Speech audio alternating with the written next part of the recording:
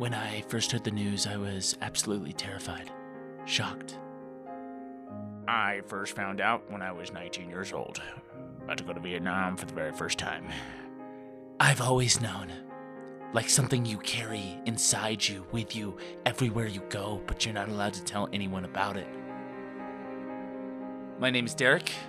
I am 32 years old, and I have chlamydia. When I first found out about my disease, I was terrified.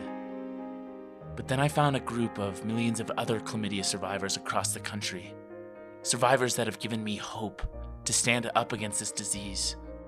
And together we are standing up against Big Pharma, big corporations, all those who wish to ignore our plight and hide our stories. We are Survivors United.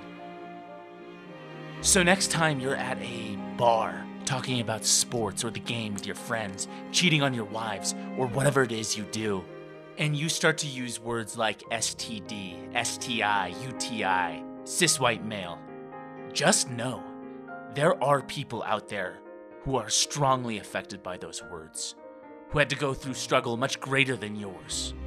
Millions of Americans, and probably a bunch of people from other countries as well, have gotten chlamydia and beaten it, while others have perished. And as you sit there listening to this, I just want to say one thing. How dare you? How dare you?